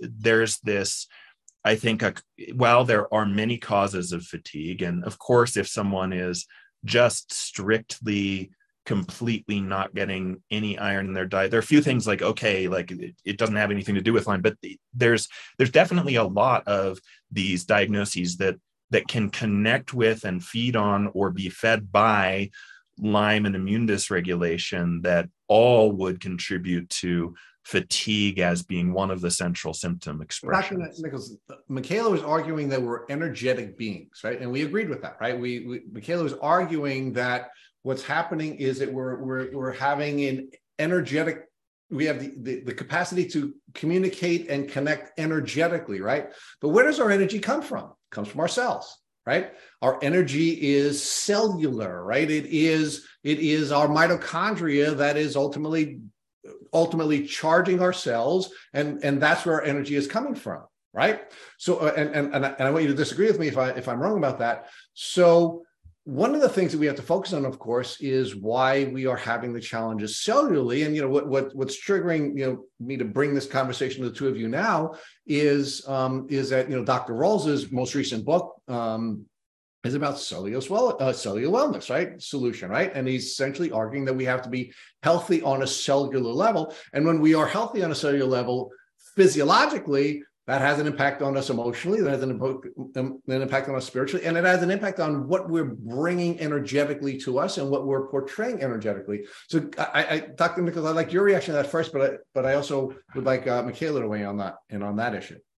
Yeah, absolutely. So, of course, mitochondria produce ATP. ATP is cellular energy. That energy is at the crux of many of the body's function and abilities, and really it's the reason we're alive as complex beings and multicellular organisms is because of the mitochondrial synergy that occurred a long time ago that allowed for this complexity to arise in terms of organisms. There are fascinating books that talk about the history of the evolutionary biology, and it hinges largely on mitochondria. And then now we're dealing with so much mitochondrial dysfunction and cellular dysfunction and energetic imbalance. And it again boils back to a mind-body corollary. There are psychological and emotional leaks that occur when the limbic system is dysregulated, when you're in a bad way, when you have the subtle trauma of chronic illness. For me, I almost lost my dreams, and that's huge. That's the big suck to my energy, and it ties into the cellular energy, it ties into mitochondrial function. The migraine headaches that I have, there's good research showing mitochondrial issues associated with that. We see mitochondrial treatment being an incredible part of most Lyme treatment as well. And so the energetics of the psychologic dimension and the physiologic mitochondrial function dimensions both play big roles. And I see that I released a lot of emotional energy when I came to these distinct moments, when I made that decision and when I accepted and started to relate differently to the disease process and the physical and physiologic symptoms that place relating differently, freed up a tremendous amount of energy, not enough to get me over chronic fatigue yet at that point of my life, but it was an immense amount that I think that I held in my own internal complex around the trauma, the historic trauma of being different, of feeling passively resigned for time, and then of feeling like, okay, now I accept and embrace, but I still don't know what to do. And then finally getting a diagnosis and being inspired to feel like there's something I can do, but there's still a lot of energy wrapped up in this diagnosis, and there's a temptation to identify with the diagnosis and give it power. And now we're dealing with energy loss psychologically, as well as mitochondrial dysfunction physiologically, as well as immune dysregulation. And it's a big picture that's interconnected, I think. And it is interconnected on so many different levels. But coming back to what sort of led us into this, Michaela, is it, as energetic beings, if our energy is being zapped physiologically, if our energy is being zapped emotionally, then how are we interacting energetically with the world? And is that limiting our ability to have the tools and the teams of people that we need to come to us so that we can get to a point where we can start moving forward on this illness wellness spectrum, moving towards wellness? Yeah, you took the words like that. I was just going to say about our energy being zapped. It's exhausting having chronic illnesses, especially with Dr. Nichols and me having chronic illness most of our lives. If not, even my theory is maybe I perhaps got it congenitally. And just for instance, going to school, me trying to keep up with my peers, I was probably putting 200% of my effort into what other of like my peers had to not even use 100% of their effort to try just to function normally. And that in itself is exhausting. It just takes more effort. And right, so you're using more effort to keep up with your peers. You find that you're different, so that has an impact on you emotionally, right? So now we're going to talk about different types of dysregulation. Perhaps it pulls you into a sympathetic state, so you have to learn how to self-soothe. If you can't do that, so it's energy loss. I mean, you're losing it physiologically. You're using it neurologically. You're losing it emotionally. It's just a drain. Exactly. And anyone would be exhausted with that kind of energy expenditure. It's like having your feet tied together and then just like someone tells you, go run a marathon. Like it's not impossible. It's very difficult. It's going to take a lot of effort. It's going to be very draining, but that's what it's like. So, Dr. Nichols, talk about how this impacted your career, right? I mean, you wanted to always be in the helping professions. You had this powerful role model in your dad, who was a wonderful healer, both on a one-on-one level, and then of course he was scaling that when he moved into public service. And then you were able to overcome your challenges, and you had some doubts about whether or not this was a path you were going to be able to pursue. You thought maybe you'd get a regular job, you'd be a muggle like me and Michaela, but you were able to leave that mindset. You ultimately did move into the medical community, and talk about how all of that was driven by this journey that you were on to overcome Lyme disease. Yeah, I really decided also not just that I wanted to get well myself and figure that out, but when my father passed, I decided that I needed to, it started more for my own family someday, but then it became much more about for other people's family, not to be dealing with tragedy like that, and to feel I felt into how much potential my father had to help so many people, because he really he had spent an immense amount of time to get to where he got in his career. And he was at a point where the scale and the impact was so big, and another 10 years at that point could have helped millions of people, and that still hurts to me today. It hurts in my heart to feel that if I knew then what I know now, that I could have, I believe, helped him to live another 10 years. And I feel that I need to not pass on before I can have the level of impact I want in the world. And I need to help other people who are feeling their passion and purpose in the world. Because at first I actually thought, I want to help people live their purpose in the world. I want to help them to get clear on that and live that. And pretty quickly what I realized is that, how are people supposed to do that? How was I supposed to do that when I was chronically fatigued? I nearly lost my dream. And how are other people supposed to do that when they're struggling with chronic illness? And I realized that that's a big block. It's a huge obstacle to people giving back to the world, to offering what they feel in their heart is their service and offering to the world. They're struggling to get through their day, let alone to do something bigger in the world. And that is, it saddens me. And it saddens me that the number one reason why people with Lyme pass on is suicide. That the quality of life can become so difficult. It can feel so difficult to function and to be asked to take care of the obligations, which are quite complex in today's world. People are busy. There's a lot expected of people. And I really feel for the mother who comes in who says, I'm struggling to get through my own day, and I'm expected to raise these children and to be a good spouse and to be a pillar of the community and to do all this stuff. And I can't even feel okay with getting through a day. And this, to me, this is unacceptable. And I don't think it's necessary. And that hurts, because when I want that, like I feel like my part of my purpose now is to help to educate and train practitioners and work with some people directly in order to be able to feel again like the energy is sufficient, that we have released enough of that energy it doesn't need to be perfect, but we released enough of that energy I can live my dream, I can follow my purpose, I can do cool, good, interesting work in the world, and I can enjoy my life, I can be there for family, for friends, and I can contribute to something bigger. And I want people to be able to contribute to something bigger, and this really holds people back from that. So I really feel strongly that a big part of where these moments, these pivotal moments to me came in, is I need to be able to help others, serve others, to be able to live their purpose, but I can't do that without helping them through chronic illness. All right.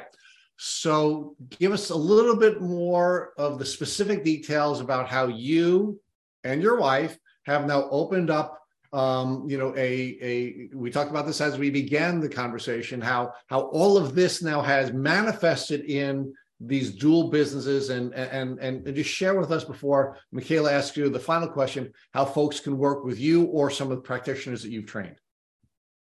Yeah. So Dr. Diane and I founded the Medicine with Heart Clinic because of, in part, our own personal journeys, and because of this passion and this purpose that I'm speaking to. And then seeing the limitations, one-on-one care in terms of a bigger impact, inspired us to also found the Medicine with Heart Institute. And that institute trains doctors and practitioners and coaches and people who want to learn and understand more about how to test for and treat complex chronic illness from a mind-body based functional medicine approach. And then I also have a background in we have a mindset coach in our clinic. We make sure that we're integrating the limbic retraining, brain retraining. We're integrating vagus nerve practices. We're integrating the things that people can do at home, not just the treatments, because there are so many people who do take supplements and do dietary change and work on exercise and sleep, but still are struggling with these issues. And as Michaela mentioned, to get the full benefit, we do need to address those levels. And I found that a lot of other functional medicine practices were missing that. So that's a part of the Institute too, is helping to make sure that other practitioners understand the ins and outs and intricacies of the limbic dysfunction, the vagus nerve, and the practices and protocols that can help to improve and desensitize some of that limbic activation, and to teach people and train people to regulate the nervous system on the fly. And to me, the hallmark sign of that is that a person at default in health, I believe, should feel an emanation of love from their heart. And a lot of people, like, I didn't talk about normalization in this culture. Like I didn't, not only did I not think that was health or possible for a lot of my life, I didn't realize that that's even possible, except for like the people who practice 30 years of yoga or meditation. Maybe they'll get there someday. And I've realized actually that's the default. Like that's the natural state.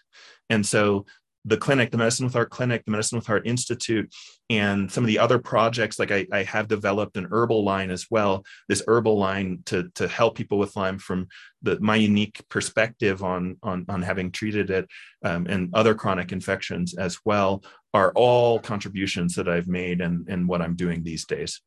So before Michaela asks the last question, just give our folks some information about where they can find you online. Where is your, where can they find you either online or on social? Where would they find you? Yeah, best place is medicinewithheart.com, because we post free blogs there, lots of informational content that we really spend a lot of time and energy working on, and that's freely available. Medicinewithheart.com also has an ability to book a call with one of the staff in the clinic to talk about what care looks like in the clinic, and we can talk about care in the clinic and or for other practitioners we've trained. So if you want to call the clinic, book a call on medicinewithheart.com. Those are the best places. There's social, there's a book you can get, there's lots of other ways, but the best central hub is medicinewithheart.com for the clinic. And for practitioners wanting to learn more about how to have training in this, it's mindbodyfunctionalmedicine.com. All right, Michaela, you're up with the final question of episode 333 of the Tick Bootcamp podcast. 333. Okay. Yay. So you and I have very similar backstories, growing up feeling chronically ill, feeling a little off, just knowing that there's something that's not quite right with us, but not knowing exactly what it is, downloading that as our narrative. Okay, this is just like the way life is for me. So with all that, and that has definitely shaped our personalities, if you could go back, would you choose to have your chronic illness, or would you choose to be quote unquote normal? Because like children growing up, everyone just wants to be normal. Do you view it more as a gift, or would you want the opportunity to experience life as someone who identified more with the mainstream? I absolutely consider it a gift, wholeheartedly, because the challenge, the struggle, I mean, at this point in my life, I really believe that for myself and many others, struggle helps define us and define me. And a lot of my passion, my purpose centers around my struggle. And I appreciate diversity. I appreciate a lot of the colors of life. I think I have more empathy. I think I have more ability to understand consciousness, understand myself, understand human suffering, and more ability to help. And to me, the most important thing is to be able to give back, to be able to serve and support others. Like I've come to a place in my life where I'm quite content with, and I found this sense of being like feeling whole, feeling content, feeling like I have what I need for myself. I'm good.